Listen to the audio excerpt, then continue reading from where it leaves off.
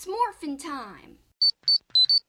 We talk about which wrestlers would make great Power Rangers, which wrestlers could benefit from Heyman's advocacy, the correct way to say the NXT champ's name. We hear from 2 stars from Impact Slammiversary, plus much more. Next. WrestlingInc.com brings you Two-Faced Wrestling Talk, the podcast that goes beyond WWE and goes in depth on ROH, NJPW, Impact, and more. Also featuring fun pop culture and wrestling crossovers, listener Q&As, and extended discussions about wrestling topics past, present, and future. Now, here's your host, Kelsey. Hi, and welcome to another edition of Wrestling Inc.'s Two-Faced Wrestling Talk. I'm joined, as usual, by my co-host, Paul. Hey, Kelsey, and we want to remind everybody, if you want to be a part of the show, we have polls. We encourage you to ask us questions. Just be a part of the show at Two-Faced-Pod. That's TWOFACEDPOD. You can find us throughout social media and check out our website, twofacedpod.com.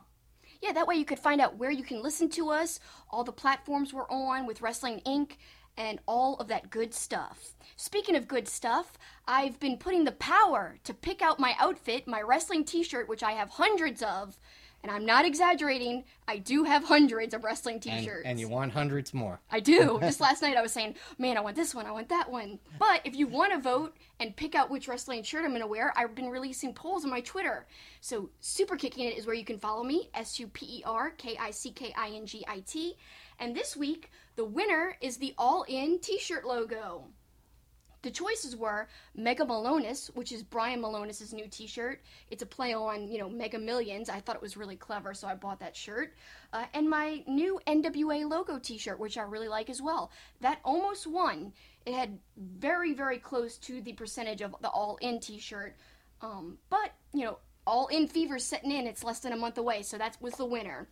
Check me out on Twitter to vote in next week's poll. And I didn't have a poll to say which shirt I was going to wear. I just wore the Red Sox shirt to annoy all you Yankee fans this weekend. Go Red Sox. Whatever. We want to remind you about our friends at mybookie.ag.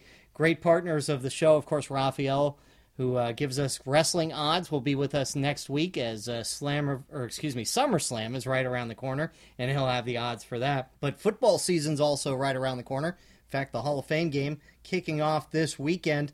And mybookie.ag has a new promo code that will be good all season long, which is 100% up to $1,000. And that promo started this week, and you can use the promo code KICKIT. That's KICKIT. And you can be a part of mybookie.ag and bet on football, bet on wrestling, and help support the show. Yeah, that would mean a lot to us, and I think you'd have a lot of fun in the process. Speaking of fun, we like to have fun on our podcast, but I want to remind everybody, people take things really, really seriously sometimes when we're talking opinions. Somebody's like, oh, I might really disagree. If I'm saying about how I don't like something from a promotion, or I think one thing, or they might think another, it's all okay, guys. If you have a difference of opinion, that's okay. Sometimes people don't see eye to eye. They disagree. But what we always do is we're respectful of others' opinions. So if you guys disagree, that's okay. You can even tweet us about why you disagree, as long as it stays respectful. And I just think it's fun to be critical, but critical in a constructive way. And that's kind of how we look at wrestling. So just keep that in mind, guys. I know sometimes some things we say might grate some people and they might disagree, but let's all just try to be friends and enjoy wrestling. Or if you disagree with us, you can go to hell. No, that's so mean. All right, well, let's get right into it. Before we all go to hell, let's talk New Japan Pro Wrestling and the G1 Climax. Man, it's been some great matches going on. Really long, crazy tournament. What do you think? Yeah, when we left off with you, we were 7 nights through things, and now as we record this at 5 p.m. Central Time on Thursday, did not get through the action from August 2nd, but we're through August 1st. Things are starting to separate a little bit, but the cream of the crop right now is Kenny Omega. He just got done with a fantastic victory over Zack Sabre Jr. Your guy Kenny is looking to make a little history. Yeah, I mean, is he going to remain unbeaten? He's looking pretty good, and if he goes into the finals again this year. It'll be his third G1 in a row where he makes it to the finals, which I don't think's been done before. No, I've got some numbers that Kevin Kelly, as you know, Kevin Kelly is detailed as can be. And I love that about him.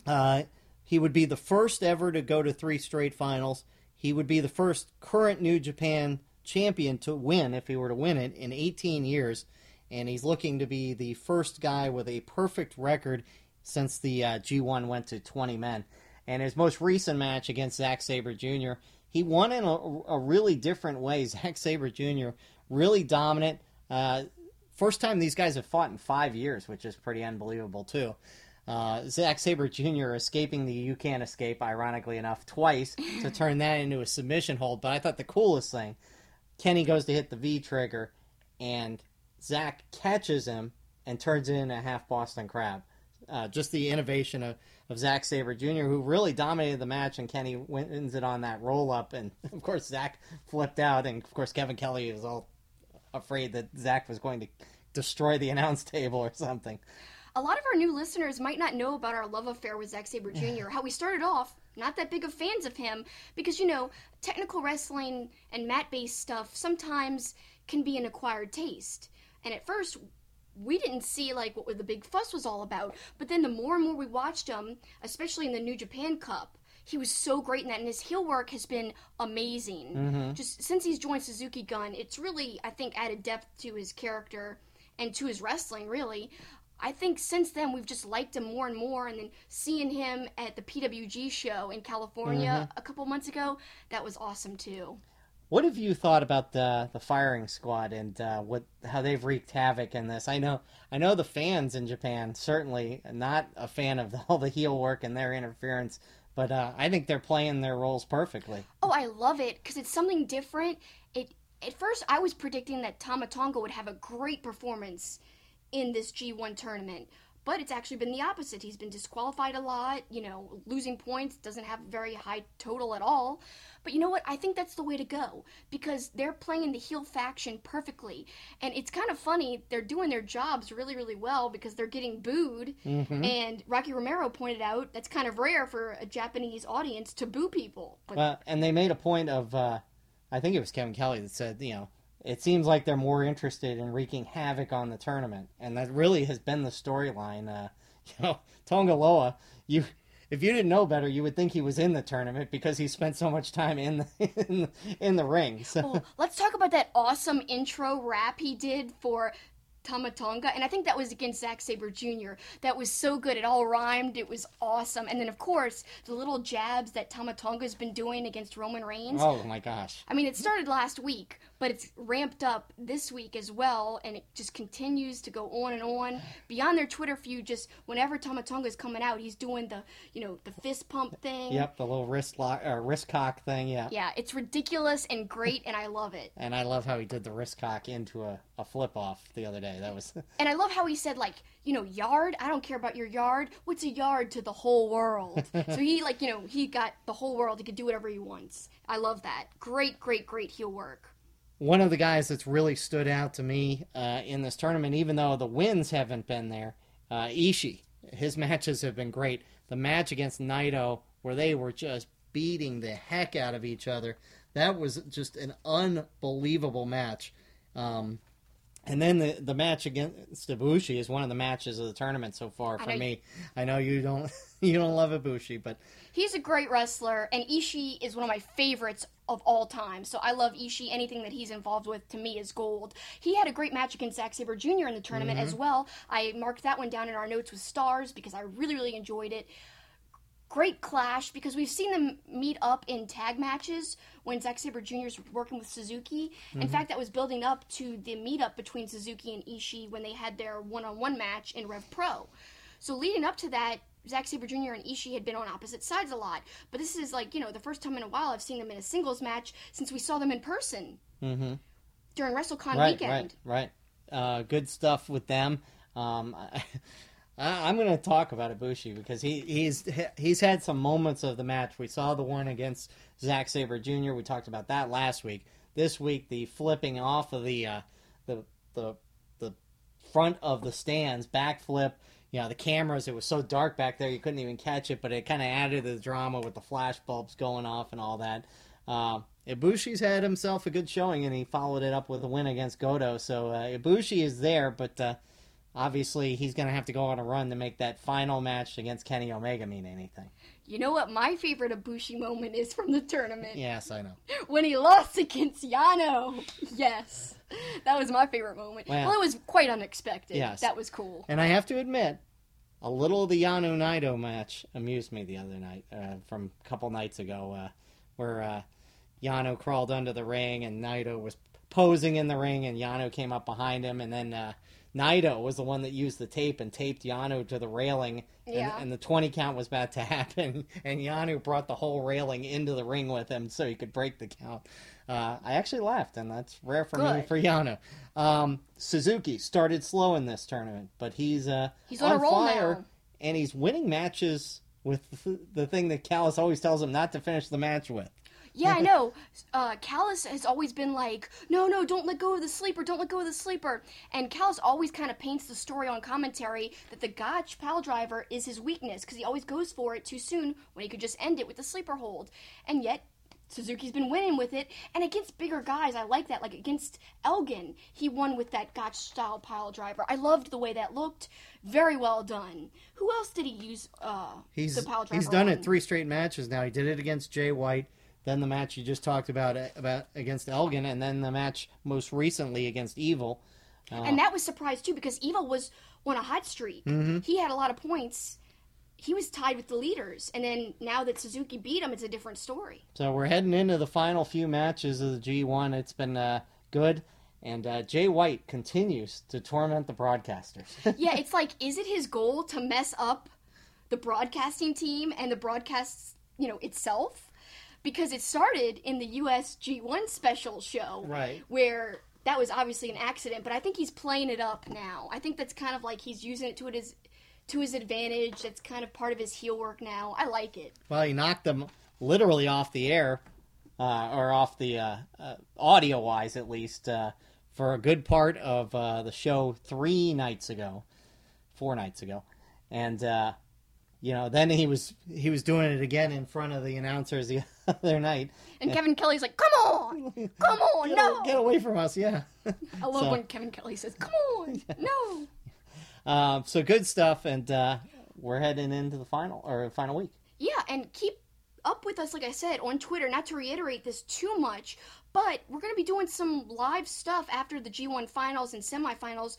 1, I'll probably be tweeting about it, and 2, I think I'm going to do some kind of video reaction. Yep, and that will be, we'll remind you of that again next week as well.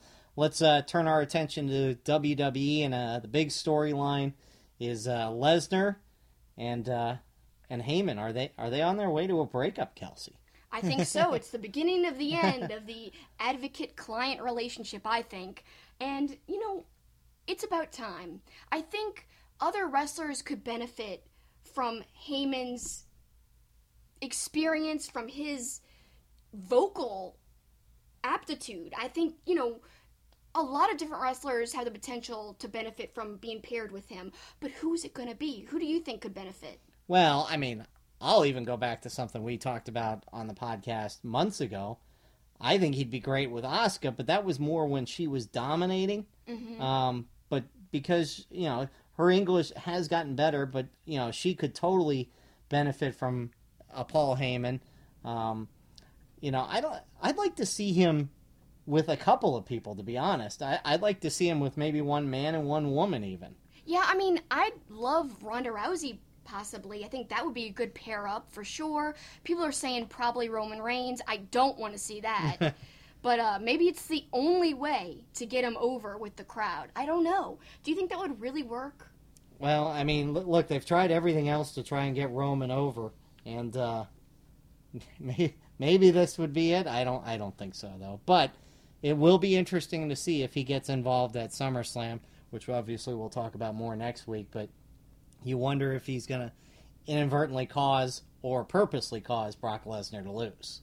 I think he could. Yeah. I think that's a real possibility. I'm actually excited about the matchup in terms of storyline. I mean, it's a match we've seen so many times, but this Paul Heyman element makes it a little different, at least. It almost reminds me of that awesome CM Punk Brock Lesnar match from a few years ago that I love, and a lot of that story from that match centered around Paul Heyman. And that's one of my favorite matches of all time because of the involvement of Heyman. So again, this could really elevate this whole feud, because it could be stale otherwise.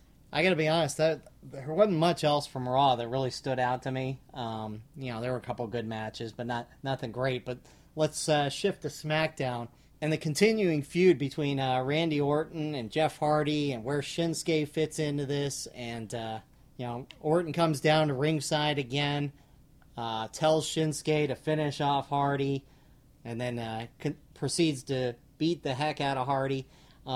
I don't know if they're setting up a triple threat there. That'll be interesting to see, or if it'll just be a one-on-one between Hardy and Orton. But I will say this. Randy Orton is so much better as a heel. As a face, he just doesn't have the personality to be a baby face to me. I mean, as a heel, he's great. I feel like he can do both. I don't exactly 100% agree with you.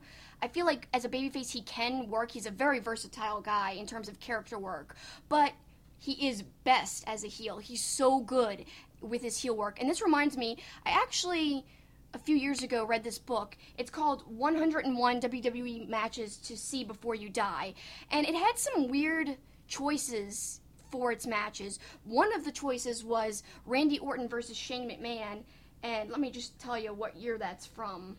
That's from 2009. It was a no-holds-barred match at No Way Out. And yes, it's a random match to kind of use as an example, but Randy Orton's heel work and character work, most importantly, was really on point and very, very good in that match. I'm just going to read a quick excerpt from that book because he kind of talks about how great Orton is at character and how rare that is, and how a character is really a lot different from a gimmick. So here's the excerpt. To perform a character convincingly requires an ability to commit to the fiction and ensure your audience loses sight of the fact that what they are seeing is a fabrication. In professional wrestling, it seems like a rarity to come across such strong character-driven work. It is important to understand the definitions being used here and the difference between character and gimmick. The former is established over a number of months or perhaps years and conditions the fans into expecting certain mannerisms, actions, and reactions, predisposing them to know how a particular character would react in any given situation. For example, the fans would expect the sociopathic Viper character portrayed by Randy Orton to react differently in any given situation to how the confidence-exuding best-in-the-world character portrayed by CM Punk would. Conversely, the term gimmick gives a more one-dimensional impression. It is not about progression or growth or semantics or anything really. It is purely surface-level portrayal that constantly threatens to devolve into parody. Repo Man, Manitar were gimmicks. Randy Orton, Chris Jericho, Steve Austin, Bret Hart, Ultimate Warrior, and others are quite the opposite. Fully realized three-dimensional characters that could be built upon, fashioned, formed, and then deployed with greater creative liberalism. Yep, that's, I think, a good definition, because he is not a gimmick. He is a character, and I like the character as a heel better, for sure.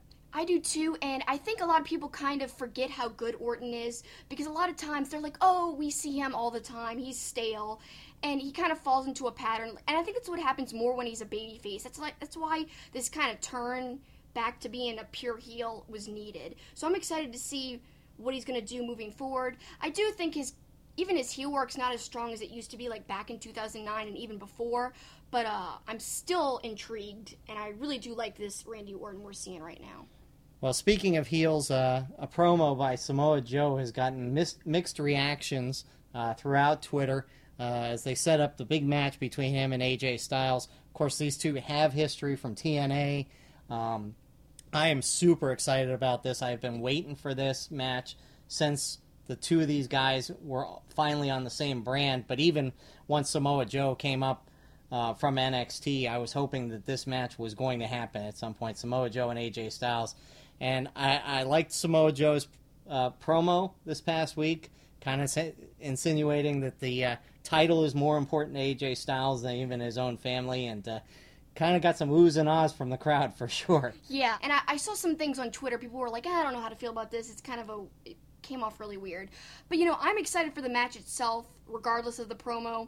I think it's going to be a great match. And, man, looking back at all the TNA meetings. So good. Especially that three-way match with Christopher Daniels added in. One of the best three-ways ever. So I know it's going to be great. Yeah, I mean, look, I lost interest in TNA for a long time, but those were the matches when I was paying attention, or even if I knew it was happening, I would watch, because those are two of the best in the business, and to me, it is the match of SummerSlam. To me, there's no question about it. Yeah, but it's not going to main event. No, I know Brock will. No, of course it will. It may not even be second to last. Man, I don't know.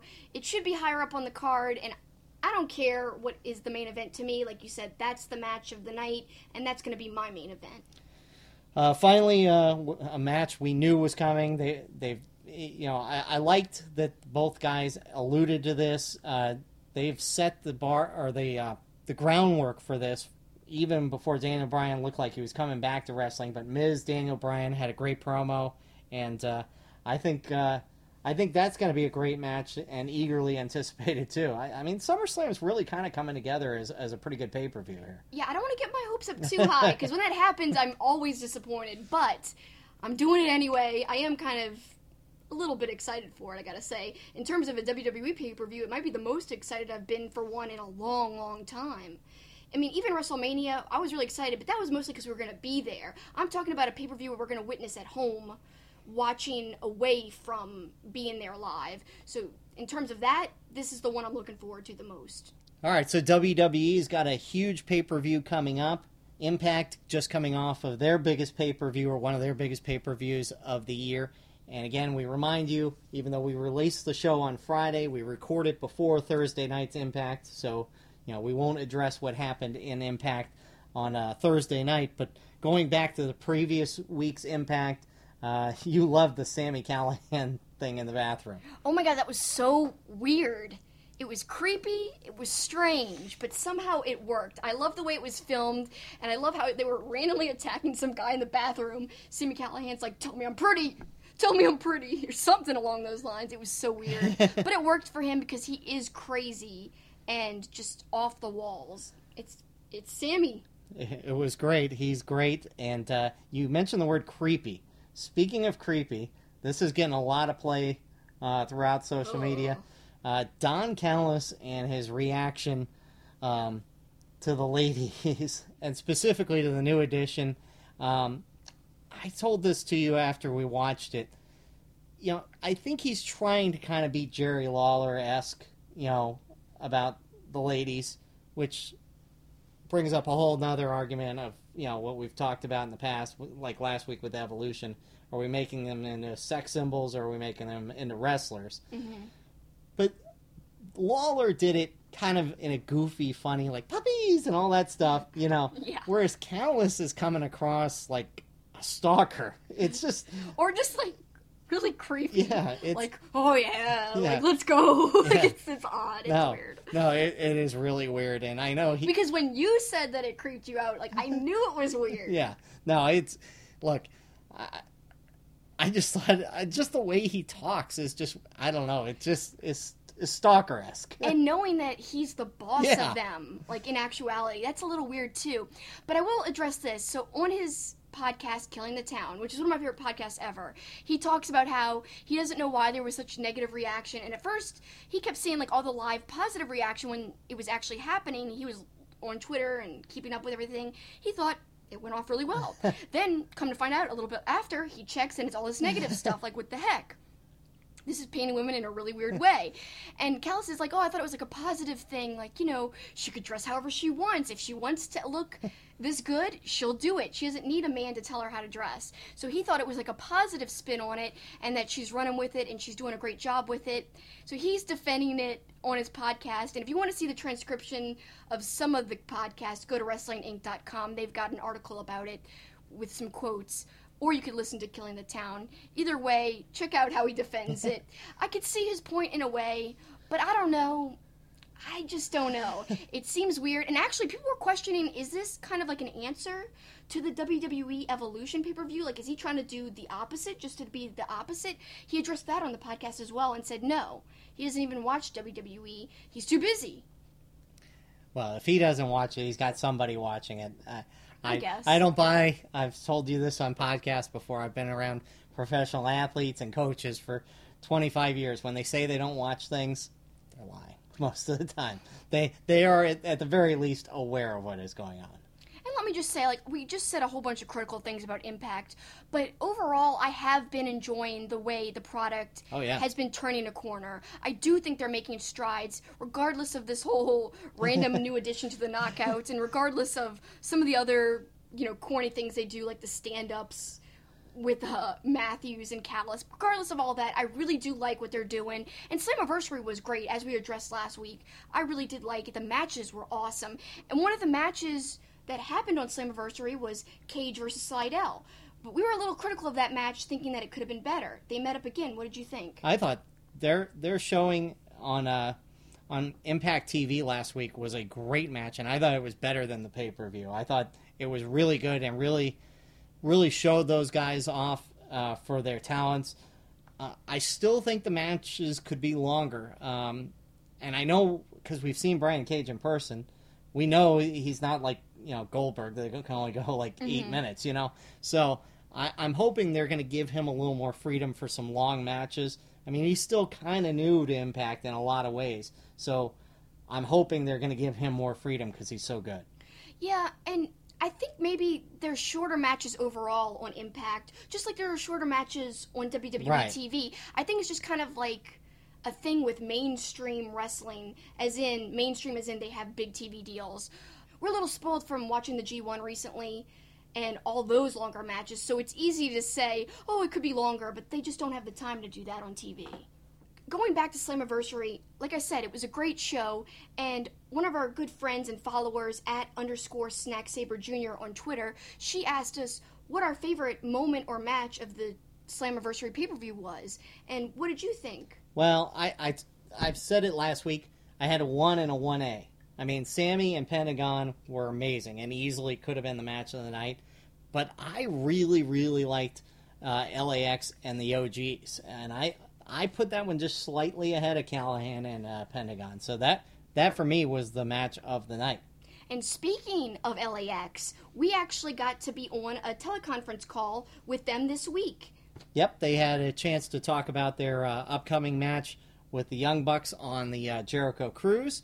I had a chance to ask about that Slammiversary pay-per-view, but it all started with a question that I thought was interesting, and we don't hear it enough from wrestlers, or their answers about it. Who are their wrestling idols? My favorite wrestler of all time is Bret the Hitman Hart, and of course, Eddie Guerrero, and the Chris Benoit's. There's a few, but my idol, I have to say Bret Hart. He was the one who got me into wrestling. Yeah, for me, definitely, of course, Eddie Guerrero. My number one of all time will always be Christopher Daniels. Just his smoothness and his work in the ring, like, just flawless. And the fact that he's still going and he's still putting on, like, 5-star matches at his age, and he's just, like, he's a vampire. He just keeps going. But yeah, I could go off on a tangent and start naming a bunch of people: Kenta Kobashi, Misawa. I'm more of a Japanese wrestling fan, and that's kind of what brought me into the world and made me want to be a wrestler. Taka Michinoku, Dick Togo, stuff like that. I love early 90s Michinoku Pro.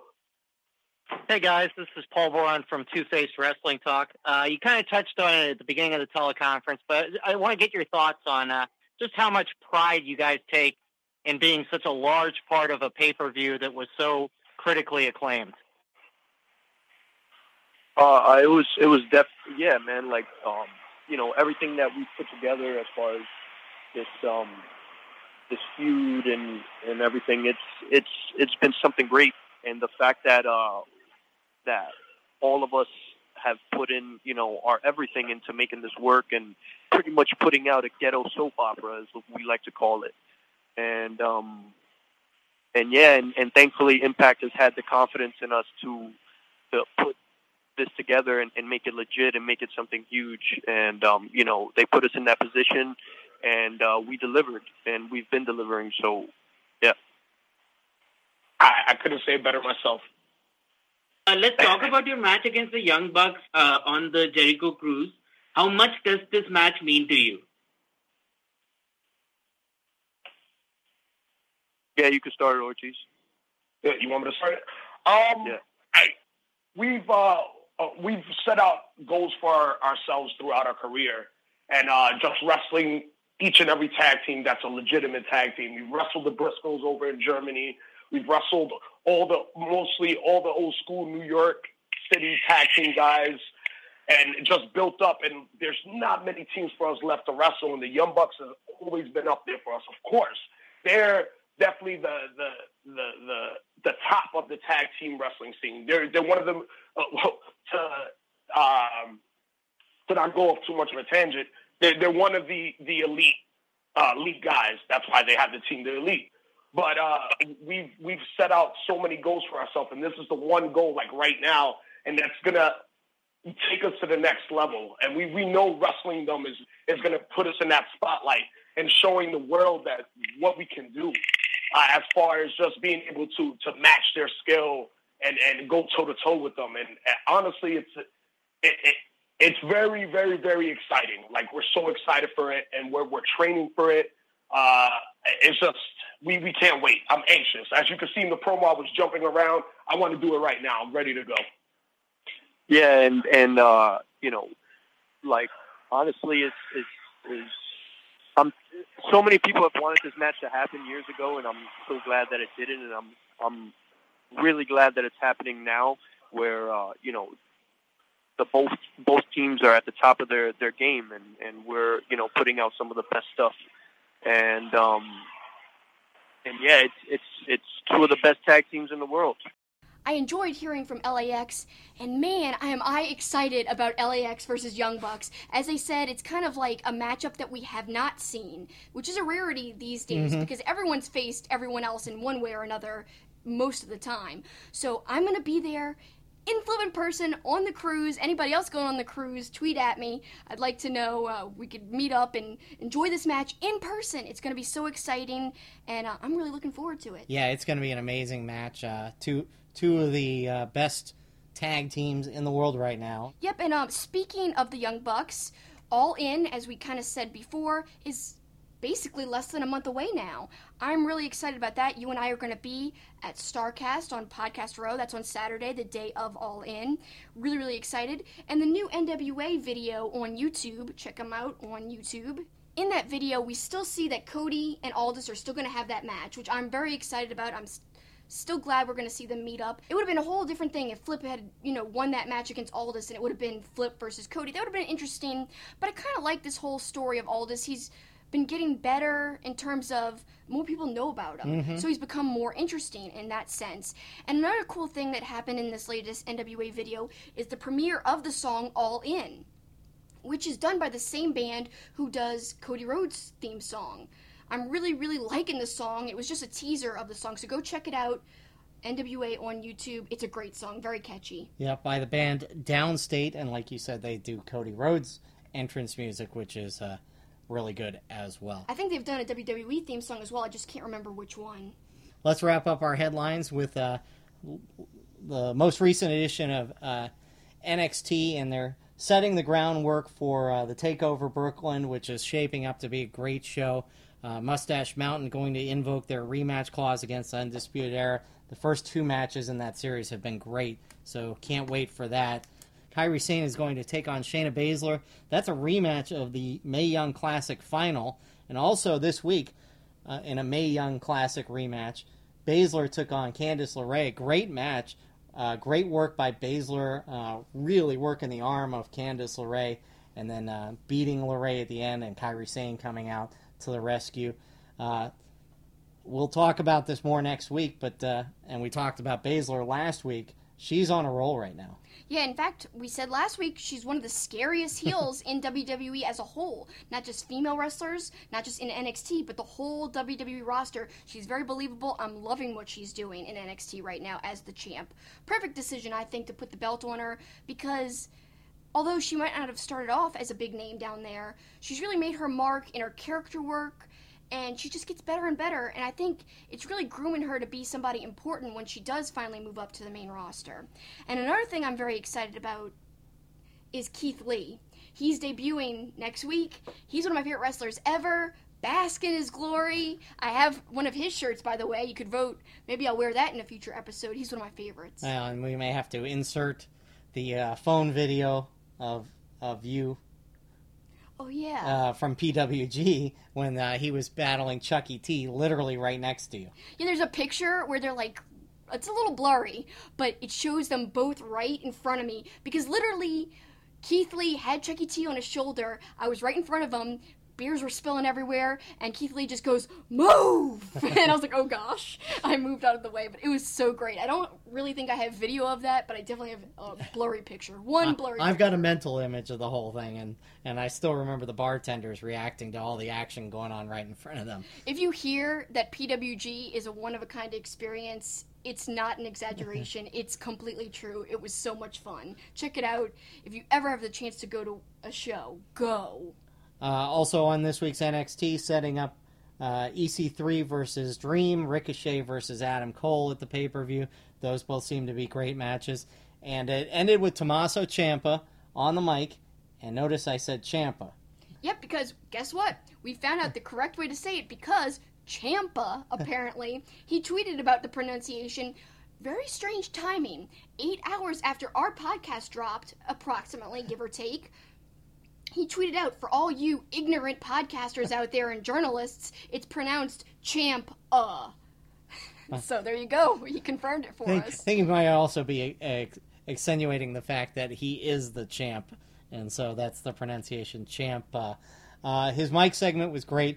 Best part of it, though, was when he climbed out of the ring and got right in front of the old lady with the infamous, when she gave him the thumbs down boo, when he was doing the mic segment a few months ago, leading up to the Gargano. She's so cute. He went right up to her and taunted her with the belt. I thought that was great.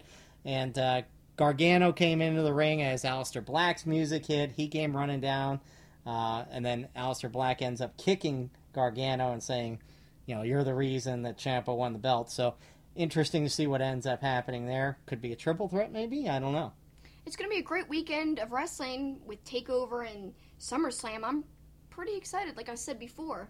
It's going to be a great weekend. Speaking of excited, I know Kelsey is really excited about our Poppin' Wrestling connection coming up in our next segment. I will have very limited input, I can tell you that right now. It is wrestling and the Mighty Morphin Power Rangers. Check it out. It's Morphin' time. St. Arnold Brewing Company, located in Houston, is Texas' oldest craft brewery. Their goal is to brew world-class beers and deliver them to their customers as fresh as possible, making them the best beers in Texas and Louisiana. Their customers are beer lovers, people that appreciate great, full-flavored beers. So whether you're enjoying an Art Car IPA or a smooth-drinking lawnmower, look for St. Arnold beers throughout Louisiana and Texas. Welcome back to Two-Face Wrestling Talk, and now it's time for my absolute favorite segment, the Poppin' Wrestling Connection.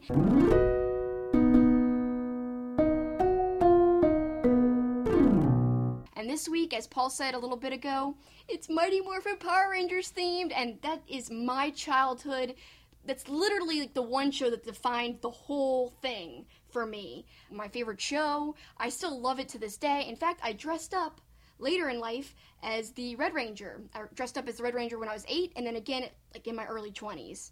And I made the costume. It was a very cute version of the Red Ranger. You say this is your favorite segment. It's my favorite segment when when I know what I'm talking about, and this would not be the case. Although I think I have a good answer on your question, though. You do, because somehow ignorance is bliss, and it makes you apparently a genius. Yes. So, I don't know. My ignorance led to brilliance. It did. It really, really did. Wait till you hear his answer. But first, our scenario is, the original Mighty Morphin Power Rangers have retired.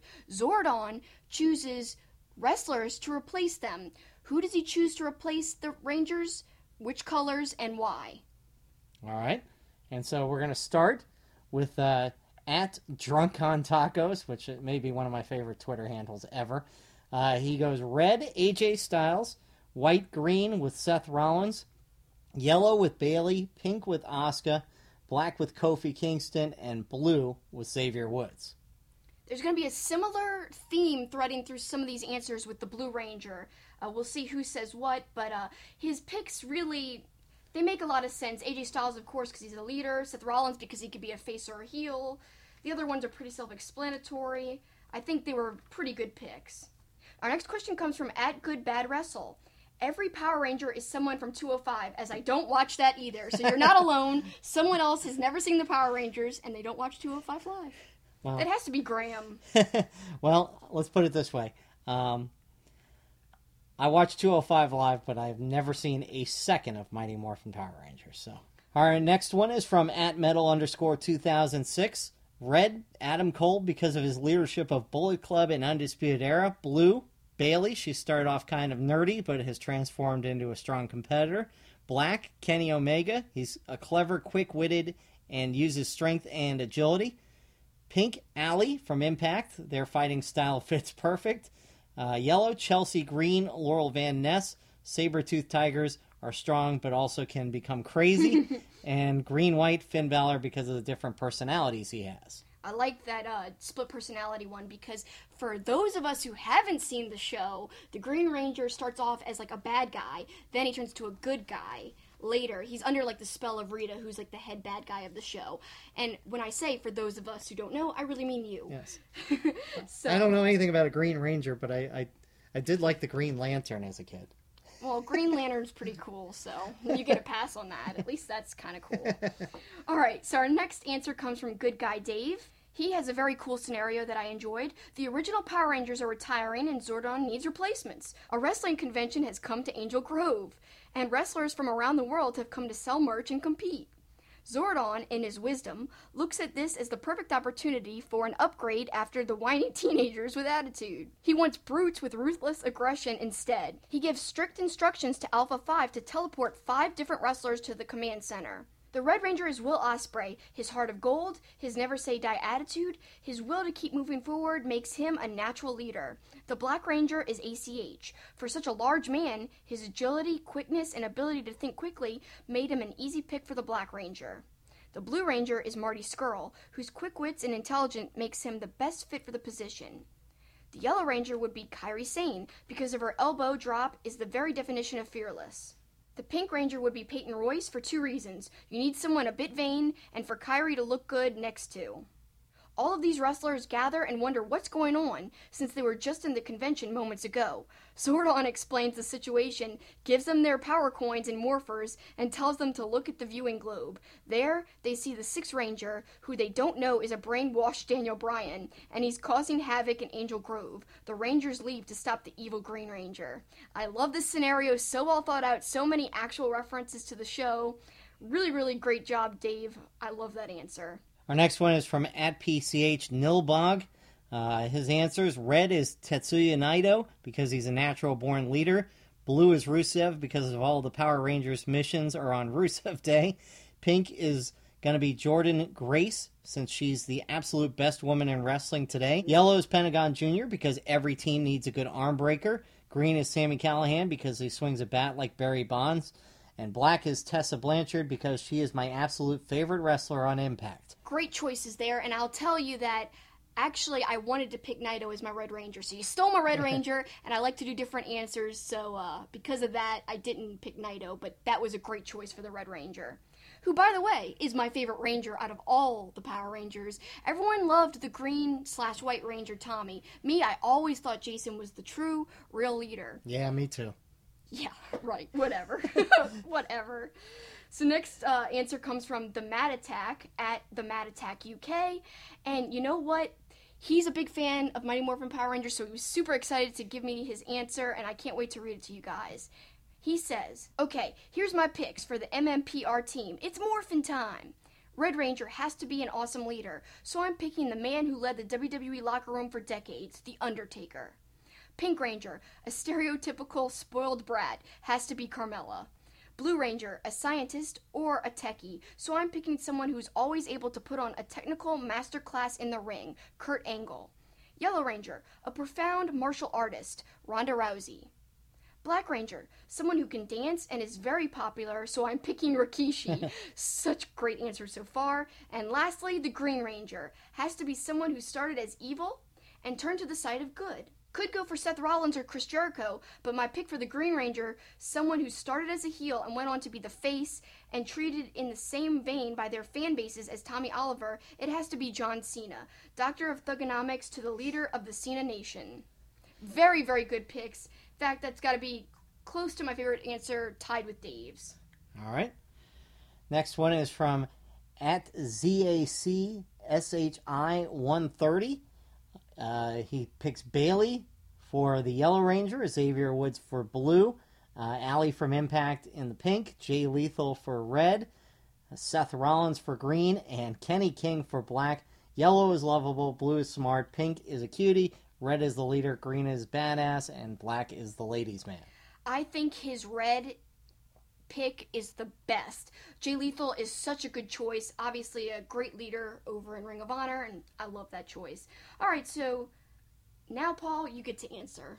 All right, so obviously I think we have established I know nothing about this. All I know is their colors of their uniforms, so that's how I made my choices, by the colors of what they wear. All right, so here are my choices, and again, strictly by color of their uniforms. Red, obviously Kane, the big red monster. Why not? Yellow, Goldust. Green, stand back. There's a hurricane coming through. Or what's up with that? Whichever line you'd like to use. Pink, you could go with Bret Hart, but I went with Natalia on that one. Blue, how about the Blue Meanie? Perfect. Don't get a Blue Meanie reference very often. And then black actually was my hardest one. I went between either Undertaker or Finn Balor when he's completely painted black and as the demon. So I thought your choices were so good. I couldn't believe you came up with such great choices. I really love them, actually. And like I said, your ignorance just makes for genius answers, because this is like the third time you didn't know anything about the topic and it still came out good. I don't know how, but I liked it a lot. Because I am brilliant at pulling things out of my posterior. So those are mine. And now we'll go to one that's kind of similar, and I'm guessing this person actually knows what they're talking about, as opposed to just picking colors like somebody who picks an NCAA basketball pool just by team names or something. This is from @JA113. Red, he also chose Kane. Pink, Sasha. If there was a purple one, I would have chosen her for that too. Yellow, Asuka. Green, Hurricane Helms. Black, the Velveteen Dream, and blue, Finn Balor. Yeah, he went with colors as well for some of the picks, and they were good, but I will admit, your answer was turned in first, so you did not see that tweet no, I did before not. You concocted your answer, no, so I will defend you there. You had very, unique answers that you just got on your own. Yes. All right, so all those were great answers, and right before I give my answer, I'm going to give someone who actually took what would have been some of my answers, and that's @TakeTheBumpPod, who made this awesome picture of all the wrestlers as the Power Rangers. Great Photoshop work. Tremendous Photoshop work. Yes, he picked Xavier Woods as the Blue Ranger, which is a common, theme that we've seen with these answers. Becky Lynch as the Yellow Ranger. He picked Cody Rhodes as the Green Ranger, which is what I wanted to pick originally, but I went a different direction after I saw this picture. Kenny Omega as the Red Ranger, obviously the leader of Bullet Club, that makes sense. He picked Candice LeRae as the Pink Ranger, perfect Pink Ranger, and then he picked Seth Rollins as the Black Ranger. I think his Photoshop work is unbelievable. But the Cody Rhodes one looks like that could actually be a couple are obvious Photoshops. Cody's looks like that's actually real, and so does Xavier. Yeah, Xavier's especially. I really, really love it. I think it was great. And he said it's obvious why he chose, so he didn't give his reasons. But it is obvious. I mean, Cody Rhodes, because he was a heel and now he's back to being a babyface, perfect Green Ranger, since that's what the character does in the show. And like I said, the Bullet Club leader for the leader of the Power Rangers. And everyone loves the sweetheart Kimberly in the show, the Pink Ranger. And here he's got her as Candice LeRae. Perfect, perfect choices. Now, I will say, so he put Xavier Woods as the Blue Ranger. A couple other people did, like I said. And I'm thinking to myself, Xavier Woods is a huge Power Ranger fan, but why would you put him as the Blue Ranger? Because he has a history of loving the Black Ranger. It's documented, for heaven's sakes. And actually, I didn't even realize this since we were at Mania. I must not have picked up on it. He even did a Mighty Morphin Power Ranger tribute in their entrance during WrestleMania this year in New Orleans. How could you not notice that? I noticed it. No, you didn't. Okay, maybe not. He played on his trombone the Green Ranger theme. I totally missed that, but Jason David Frank, who plays the Green Ranger, tweeted about it and said, "Oh my gosh, what the heck, a tribute at WrestleMania?" And yes, Xavier Woods back in NXT, his gimmick was like a 90s kid, and he actually was billed from Angel Grove, which is the city or town, I guess you could say, that the Power Rangers are from in the show. So his love for the Power Rangers has gone on a long time, but he's cosplayed as the Black Ranger, and he even petitioned to play the Black Ranger in the live-action reboot of the Mighty Morphin Power Rangers movie that came out a few years ago. I remember on Twitter how he would tweet about how he wished he could play the Black Ranger. And so I don't know why everyone picked him for blue. He was my Black Ranger. Just spoiler alert, we're going into my answers. That's my Black Ranger. Perfect choice. Because there's even a picture of Xavier Woods dressed as the Black Ranger in his cosplay outfit, standing next to the actor who played the Black Ranger in the series, Walter Jones. So you could find that in an article in the past at Wrestling Inc., and I'll show it on my YouTube version here right now. Alright, and moving on to my other Rangers. The Yellow Ranger, I kind of went for a different spin on things. I picked a guy for the Yellow Ranger because in the Japanese version, it's actually a guy who plays him and not a girl. So the Yellow Ranger would be Zack Sabretooth Jr. because the animal of the Yellow Ranger is a saber-toothed tiger. So perfect wordplay there.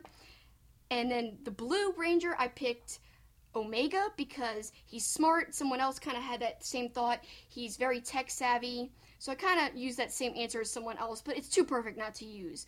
And Red Ranger was my hardest one. I didn't know what to choose. At first I was making a joke saying, it's gotta be Red Shoes, because he's got the red shoes, and he's kind of like the leader in the ring in a way. He keeps things in order. But I was like, I can't do this. I can't make it Red Shoes. He's not a wrestler. So I went with Hiromu Takahashi. Because, yeah, he's a little bit crazy, but he's a good leader, and he's very agile and fast, and he's just a perfect athlete. I think he'd be great as a Ranger. The Pink Ranger, Kairi Sane. Some people had said her for other colors, but I think she'd be great as the Pink Ranger. So sweet. Everyone loves her. That's why she's the perfect choice. My Green and White Ranger would be Chris Jericho, because he could be a heel or face perfectly. And I actually picked a lot of other characters for the show instead of just the Rangers. Zordon, because he's bald, I picked Kurt Angle. He'd be perfect. Stone Cold could have worked too, but Kurt Angle's kind of wise, and I think that would work. Alpha, the robot, I picked Gato, because he would just be like, oh, I'll organize things, I'll book things. Aye. Bulk and Skull, I picked Silas and Beer City Bruiser, or it could have been Kevin Owens and Sami Zayn. Big guy, little guy, obnoxious heels, perfect choices, I think. At Take the Bump Pod said, loved your Power Ranger question this week, so it got me thinking. Power Rangers gotta fight monsters, right? So what monstrified heels would the Wrestle Rangers fight? Jay White, I made him Lord Zed because he's been dressing in all red lately. Obviously, he's a very evil villain right now, just like Lord Zed. Suzuki would be Goldar, and actually if you check out View from the Top Rope at View from Top Rope on Twitter, one of their latest podcast episodes, they answered this question, and my good friend Diesel, BTF, he definitely chose a funny choice for Goldar. He chose the Golden Lover, Kota Ibushi, the Golden Star. For Rita, I picked Alexa Bliss, and because Rita likes to make her monsters grow, I picked one of her monsters would be Braun Strowman because, one, he's literally called, Monster, and they're referring to him as Monster in the Bank, but he's already big. Imagine a giant Braun Strowman. And speaking of giants, like I said, Suzuki being Goldar, he also would be perfect as a giant because he was in a Japanese movie where he was a giant fighting like a giant monster. So Suzuki being a really huge, tall guy, like the evil villain Goldar, it would be perfect since it happened in an actual Japanese movie. Then some of the putties would be, Yanu, the Briscoes, Aiden English, the Young Bucks, and then Ivan Ooze finally would be Sami Callihan because there's ooze coming all out of him. He's drooling, blood's getting everywhere. Just like Ivan Ooze turns into ooze, Sami Callihan is full of ooze. So there you go. That's my ridiculous choices. Pretty good, I guess. I guess. You can't even flippin' I'll take your word for it. it. I'll take your word for it. All right, so that was really fun. Thank you guys for sending in your answers to my little crazy pop culture scenario. Keeping tuned with us every week by following us on Twitter, again, at TwoFacedPod, and you could submit your answers for future segments. But, that wraps up that segment. When we come back, we'll have our question and answer segment, Ask Two-Faced. Our awesome wrestling logo is by artist Eric Hodson. You could check him out at erichodson.storeenvy.com, where he has tons of other wrestling artwork. He really is an incredible artist. His Twitter handle is @DreadedDinosaur, which is named after his comic series, The Dreaded Dinosaur Man, which you can find on webtoons.com. Just search for The Dreaded Dinosaur Man, and you can read it for free. Thanks, Eric. We really love your logo. Welcome back to Two-Faced Wrestling Talk, and we once again want to thank our sponsor, St. Arnold Brewing, out of Houston, Texas, and a reminder that their new beer garden tasting room is now open right across the street from the brewery. It is a spectacular structure. If you just go on Twitter or on their website or Facebook, great pictures of what you can expect. The new room is open. It's going to be a lot of fun and bring a lot of visitors. So if you're going to Houston anytime soon, make sure you check it out. Otherwise, if you're in Louisiana or Texas, make sure you get yourself a cold St. Arnold beer at your favorite bar or grocery store. Yep. We've enjoyed many a St. Arnold on our podcast here, and I'm sure there's many more in our future to come. I would say so, yes. Yeah, check them out. I really can't say enough good things about their beers. And now, we want to thank you guys for sending in your questions. There have been some really good ones this week. Again, I want to remind you one last time, if you want to send in questions, do so at TwoFacedPod on Twitter, TWOFACEDPOD. Every week I send out a tweet calling for questions, so you could just respond to that, or you can DM us on there, or you could use the hashtag AskTwoFaced, and that's Two-Faced, it has a D on the end.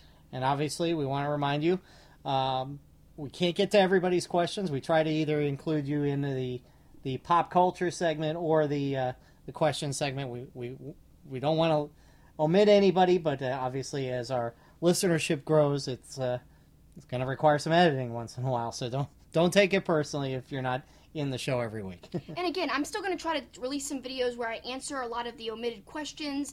I didn't do them from last week yet, but I'm going to do a longer video where I just have a whole bunch of omitted questions where I answer. So stay tuned to Super Kickin' It on Twitter for that. All right, let's start with the questions. And we'll start with @BertMacklin11. What has been your favorite wrestling pay-per-view so far this year? Oh man, easy. Dominion for me. That was such a good show. I mean, Wrestle Kingdom was great as well, and that was at the very beginning of the year. I thought nothing could beat that show. But when you compare Wrestle Kingdom 12, which was the one I'm talking about, to last year's of 11, I really thought 11 was really great too, and almost just a little bit better, I think. So when Dominion came along, I thought it kind of even was better than Wrestle Kingdom, and it was the best show, in my opinion, that I've seen this year. I'm going to say that, and maybe I'm biased because I was there, I'm going to say Supercard of Honor. I thought was a great show. And going back to WrestleMania week when we had the discussion of how people say one or the other, whether it's NXT or Ring of Honor, I'm sure if I was at TakeOver that night, I'd have felt the same way because they were both so good. But since I was at Supercard of Honor, I think that was the best pay-per-view I've seen this year. Slammiversary was pretty good. So there have been some good ones, and obviously the two you mentioned were great as well. You know, it's funny that you picked Supercard of Honor because there's a lot of people online saying that, it was a disappointment. Even people who went who said it wasn't as good as they thought it would be. I don't know how they thought that. I really enjoyed myself. And yeah, I know there's that whole NXT TakeOver versus Supercard of Honor debate, but like we were talking about earlier, differences of opinions, they're bound to happen and it's okay. But I really like Supercard, and obviously you did too if that was your pick. So, next question. @Dave Pazeski says, and this is kind of like a very controversial thing that's been in the news. James Gunn, director of the Guardians of the Galaxy movies, got fired from Disney because of awful tweets that were unearthed from years prior. The exact same thing has now happened to WWE superstars, and I can tell you who he's talking about. It's Ty Dillinger and Cedric Alexander, and it's making its rounds online. What do you think of this practice, and what should happen to the wrestlers? Well, I'm going to go several different directions on this. First of all, obviously nobody is condoning any of the things that were said. All right? So right there, let's start with that. But secondly, if you don't watch the Jim Jeffries show on Comedy Central, check out his episode this week because he addresses the James Gunn issue and just outrage on Twitter, and I think he capsulized it probably best. I think if you went into anybody's history on anything, not just on Twitter, just growing up as kids, growing up as teenagers, I think anybody could find something objectionable. Now, some of this stuff is objectionable. There's no doubt about it. I mean, and look, Ty Dillinger knows it's bad. These baseball players that have all had to come out and apologize, they know it's bad. They're not saying there's nothing wrong with what I said. Right. That'd be a different story if they were saying that. Like, defending it, saying, oh, it was just a joke, calm down. But they're apologizing. I think it's at least good that they're doing that. Yeah, and look, Jim Jeffries, again, check it out on Comedy Central, because I knew we were going to talk about this week, and it was funny because he talked about it, and he said it too. People evolve. They grow up, Stupid comments that you make with your buddies or whatever, should not taint your life, I mean, look, if any of these people we're talking about still feels this way, that's a whole different story. But if it's dopey comments among buddies, and look, all these are guys, obviously, but I'm sure there are plenty of females out there who probably said some things that they hope never get out, knowing that they were joking around. Look, we're in a weird thing in society now. We're more sensitive, and that's a good thing in a lot of ways, but at some point we're too sensitive. Some things are nothing more than jokes, I mean, are we going to shut down every stand-up comedian for every objectionable thing they say? We won't have stand-up comedians anymore, So it's a whole gray area for me because, we've advanced so much in taking into hurtful things into consideration, but is there a point it becomes too far, I guess, is the best way to look at it. And as far as disciplinary action, to circle back to Dave's question, I don't know. I don't know if there should be maybe a mild suspension, but knowing these things happen, I mean, these were comments that were made 6 years ago. I mean, a suspension, then you're walking such an insane fine line. Like, comments from the past, you start finding comments on everybody, and then everybody's suspended. Like you kind of alluded to, there's probably stuff that everyone regrets saying at one point or another, no matter how good of a person they are. Just jokes can be taken badly. It's a different time society, and a lot of stuff is out there on the internet for people to find. So, I don't know. I don't think they should be suspended, because then you're like, well, you're going on a case-by-case basis, and it'd be very hard to determine what someone deserves in one case and then in another case. It's like, where do you draw the line? I don't know. It's very, very difficult to answer this type of question. It's a controversial subject. I don't agree with the statements or the jokes at all. No. I'm very glad they apologized, but, it's from their past. Anybody could be completely different from 6 years ago. I feel like, I'm a completely different person than I was 5 years ago. And 5 years ago really wasn't that long in actuality, but it is in terms of development, and just changing who you are. Well, let's put it... They're in WWE now, and they weren't in WWE before, so that's one thing. You talk about how people change and develop. You weren't even watching wrestling 5 years ago. True. How about that? Yeah, exactly. I'm a newer fan. I've learned so much in 5 years. So, over 5 years ago, I wouldn't even be having this conversation because I wouldn't even know who these wrestlers were. So it's kind of funny. Like don't hold these guys to these past comments. At least they apologized. And I kind of agree with our friend Sam at Snack Saber Jr. To quote her again. She says, here's my opinion with Cedric and Ty, because I already have people asking about it. Because again, as females, we're going to be asked about it, especially because, what the jokes involved. But people can be a lot different 6 years ago to who they are now. We all grow up and mature, hopefully. It was effed up.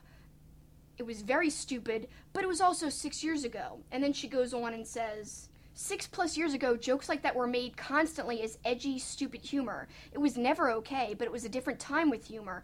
I would hope they would never say that now. People aren't irredeemable or unchangeable from who they used to be, or we'd all be sacks of crap, essentially. Nope. I mean, again, I think people evolve. People grow up, and I think something you would say as a joke, and again, the key part of that is joke. Years ago, you learn, okay, that's not tasteful. That's not something I believe in or anything now. So, again, it's a fine line, and I feel like we're just at the tip of the iceberg of these kind of things. So, yeah, it's a shame in terms of, nobody wants somebody looking at their old stuff, like from when they were teenagers or many years ago or young, early adulthood, and use it against them now. But it's these celebrities who are under the microscope that it ends up happening to. And it's just like, it's hard to say what to do. So, thanks for your question. We don't have a, exact, definite answer, but... We have opinions like everybody else on Yep. this, and I'm sure there are people, like you said right back at the beginning of the show, that are going to completely disagree with us, and that's fine. Yep, that's okay. We hope to hear your answers on it as well. Next question is from @DSmooth210. For the Evolution pay-per-view, do you think we'll have an all-women commentary team, and what 3 ladies would you like to see call the action? I don't think we'll have all 3 commentators replaced because I feel like they need somebody who has experience, keeping the flow of a pay-per-view going. So I think Michael Cole is going to end up staying on the commentary team. But I do think there's going to be at least 1, maybe 2, but I'm thinking it's more going to be 1 woman on the team. And I would have said Lita because she's already done a lot of the WWE stuff, and she still might, except for the match that everybody assumes she will be in. Maybe she will still be a part of it. Obviously, Renee Young will be a part of it. Who knows who else we could end up seeing, if there's somebody who won't be able to wrestle but can commentate. I think there are a lot of possibilities there. But I'd love to see Renee Young. She is so good just talking about wrestling, and she seems really passionate. She's knowledgeable.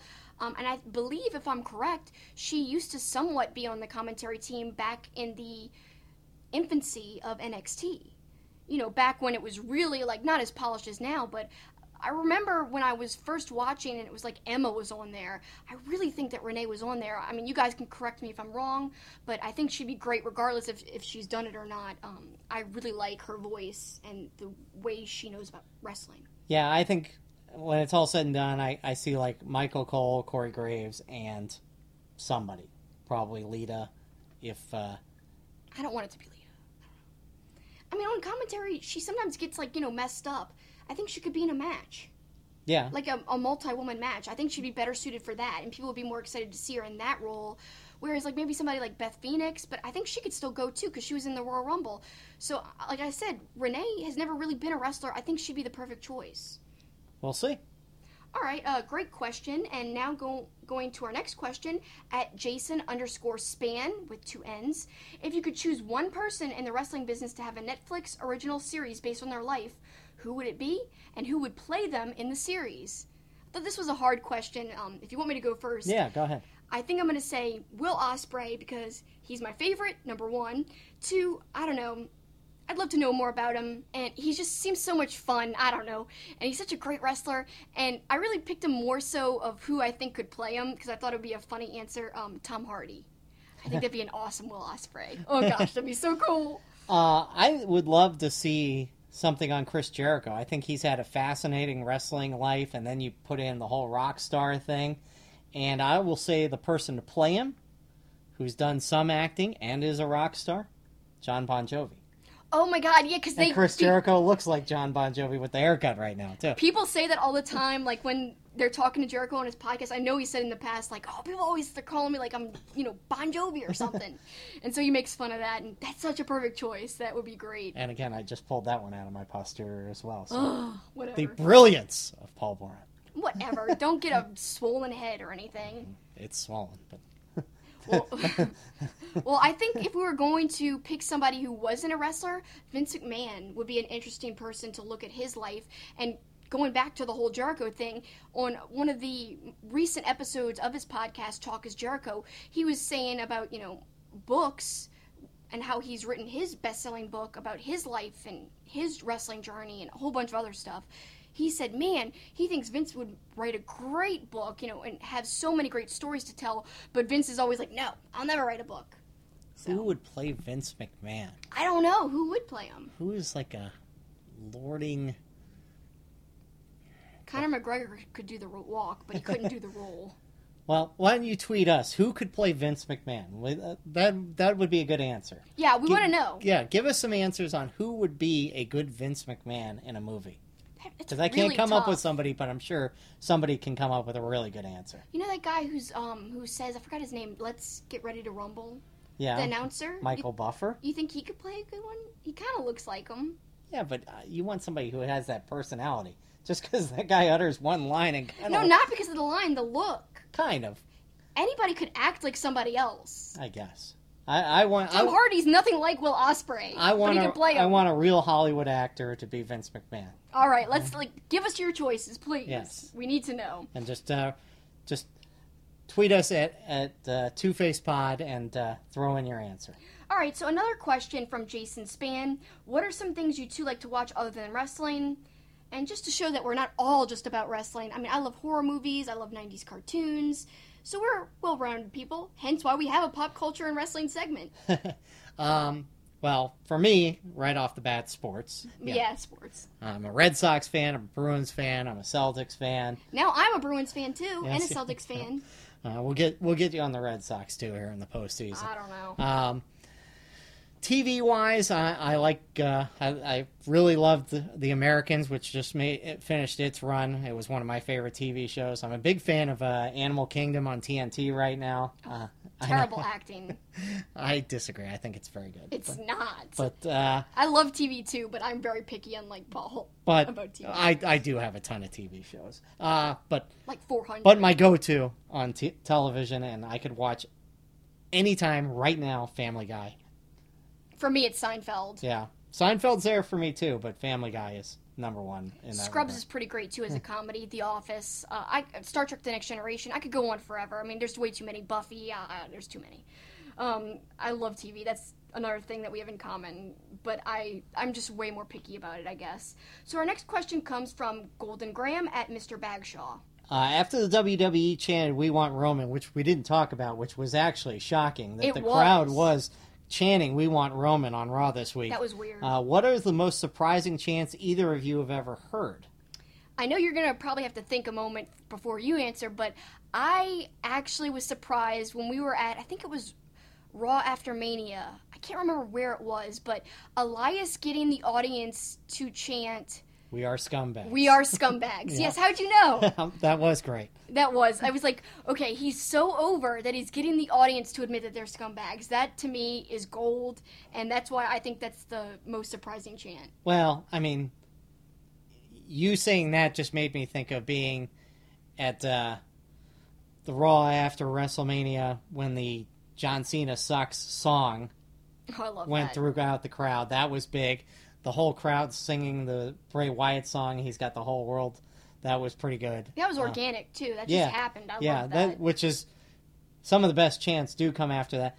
I will say, I was surprised, and this goes back to a question last week, when Jinder Mahal won the title. There were, and I know we say this chant is overused, which fell into our chant thing, but people were actually chanting, "You deserve it" to Jinder Mahal. And gosh. I was shocked by that because, again, as I said last week, like 6 months later, he was a jobber, basically. And then 6 months earlier, yeah. and then suddenly he's the champ. I know, that's odd, and it's funny how now we're talking about, like, chants we like, because I'm glad we're flipping the coin on this, because we were so negative about so many chants last week. If you didn't catch the episode, we talked about a poll about the most annoying wrestling chants, and there was lots of responses. But this week, it's kind of fun to give chants we actually like. And like I said, "We are scumbags" is kind of one of them, because it was so weird, but great. All right, so next question. This is from at Mr. Dose 2. Will Undertaker need to break something in his body before he officially has his last match in WWE? Surely he can match Flair's retirement age, but what could his last match be? It's hard to say because, man, I really wished he would have retired after facing, Brock Lesnar, or if you didn't want that, maybe he could have had an actual real match against Cena this past WrestleMania instead of that crazy weird match that was so short and odd. It was a sham, yeah. Right, it was a dream match, and yet they failed to deliver. I know he's older, but I don't know. If he's just going to have these types of matches where it's kind of like very strange and kind of a letdown, I think he should retire. If he really is that unhealthy to wrestle and can't, go the distance, then don't. But I would have loved to have seen Sting, but of course that's impossible. We'll see what he does. Of course, he's got that match against Triple H coming up later this year in that big show in Australia at the Cricket Stadium. And they've had great matches in the past, so we'll see. Maybe that'll be his last match, but I can't. It's got to be on a WrestleMania stage, and it's got to be ending with a win, I would think. If he wasn't going to go out after Roman Reigns beat him, and he seemingly retired, I would think he's going to go out with a win. I know, so what was the point of the Cena thing if it wasn't a great match, it wasn't a long match, and it was supposed to be like Roman who defeated him? Yeah. I mean, it's just very odd. No, I know, and I look, we love seeing The Undertaker, we love hearing that music hit, but it's hard to watch him wrestle now, too. Yeah, it is. You kind of, hurt for him just because it seems like it's so hard for him to move around. And okay, that brings us to our final question. At ZACSHI130, what non-confirmed New Japan talent would you like to see at G1 Supercard? Who do you hope are champions come G1 Supercard? And if Nakamura, Anderson, and Gallows have left WWE, do you see them being on G1 Supercard? All right, well, we're both in agreement on the first question. Suzuki. Yes. The second question for me, I would, want Suzuki to be champion.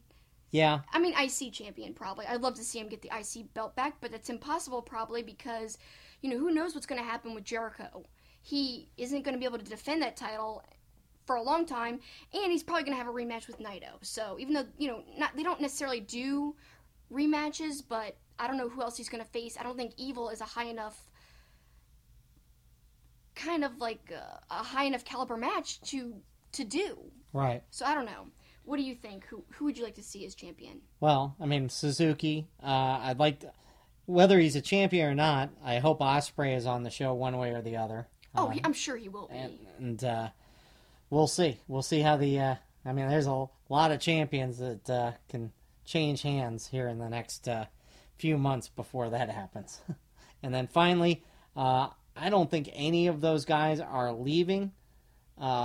It wouldn't surprise me if Anderson and Gallows left just because they're being underutilized in WWE, but they don't seem unhappy. No. So I don't think they're going to leave. No. They're making good money, they're comfortable.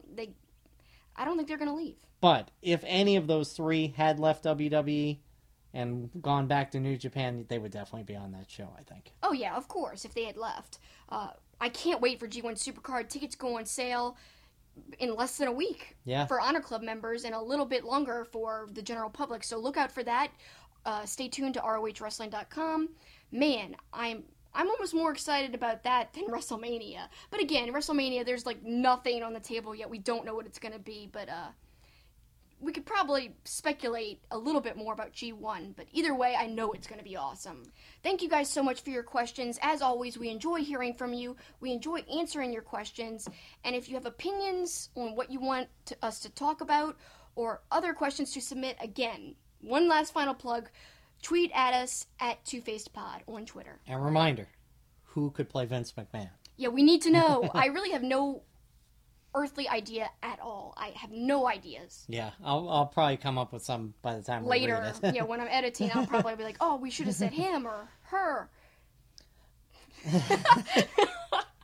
I don't know who her would be, but that would be interesting. There's been females playing male roles. Maybe that's the only way it could happen. Could be. Anyway. All right. Well, but it's time to close out the show and send them home.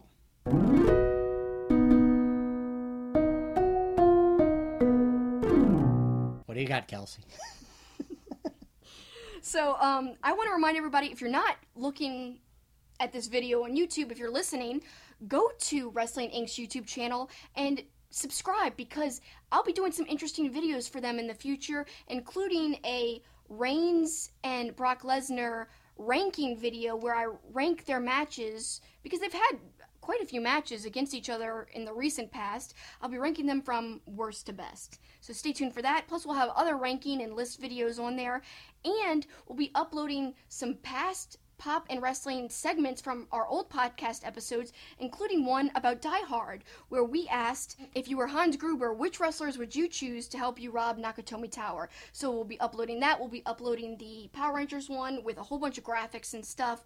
Subscribe to Wrestling Inc. on YouTube so you don't miss that stuff that I'll be working very hard on. Yep, a lot of good content coming to Wrestling Inc. Make sure you look out for that, and obviously on her personal channel as well, Super Kicking It with Kelsey. Yep, I'll have some stuff on there as well. Closing out the show for me, I'm going to kind of go back to something we talked about probably 3 months ago, probably during the Best of Super Juniors.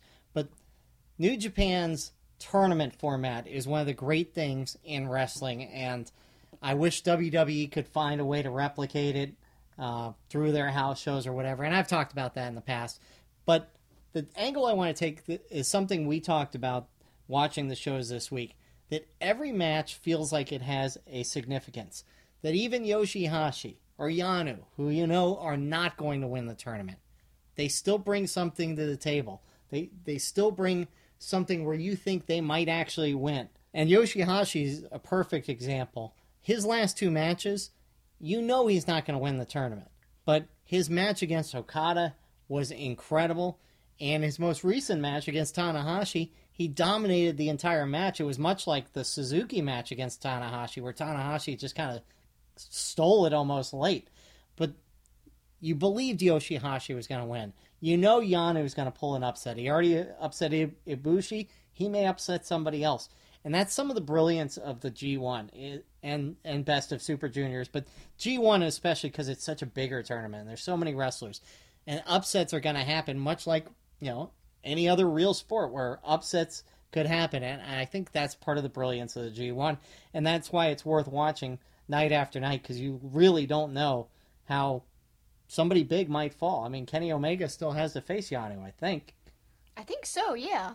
And you know what? I'm really actually excited, and it's kind of funny to say that you're excited to stay up really late in the middle of the night to watch wrestling, but it's always a fun experience, and I am planning to stay up for the finals. So the G1 is such a good tournament, and it's worth staying up for, and it's worth watching an insane amount of wrestling for, because it's not just thrown together matches like we're all used to seeing on some mainstream television wrestling shows, but... What could you be referring to? I don't know, but it's really great quality, and I think that's what sets it apart from anything else going on in wrestling. Yeah, it's fun, and we still have several more nights of it to enjoy, so looking forward to it.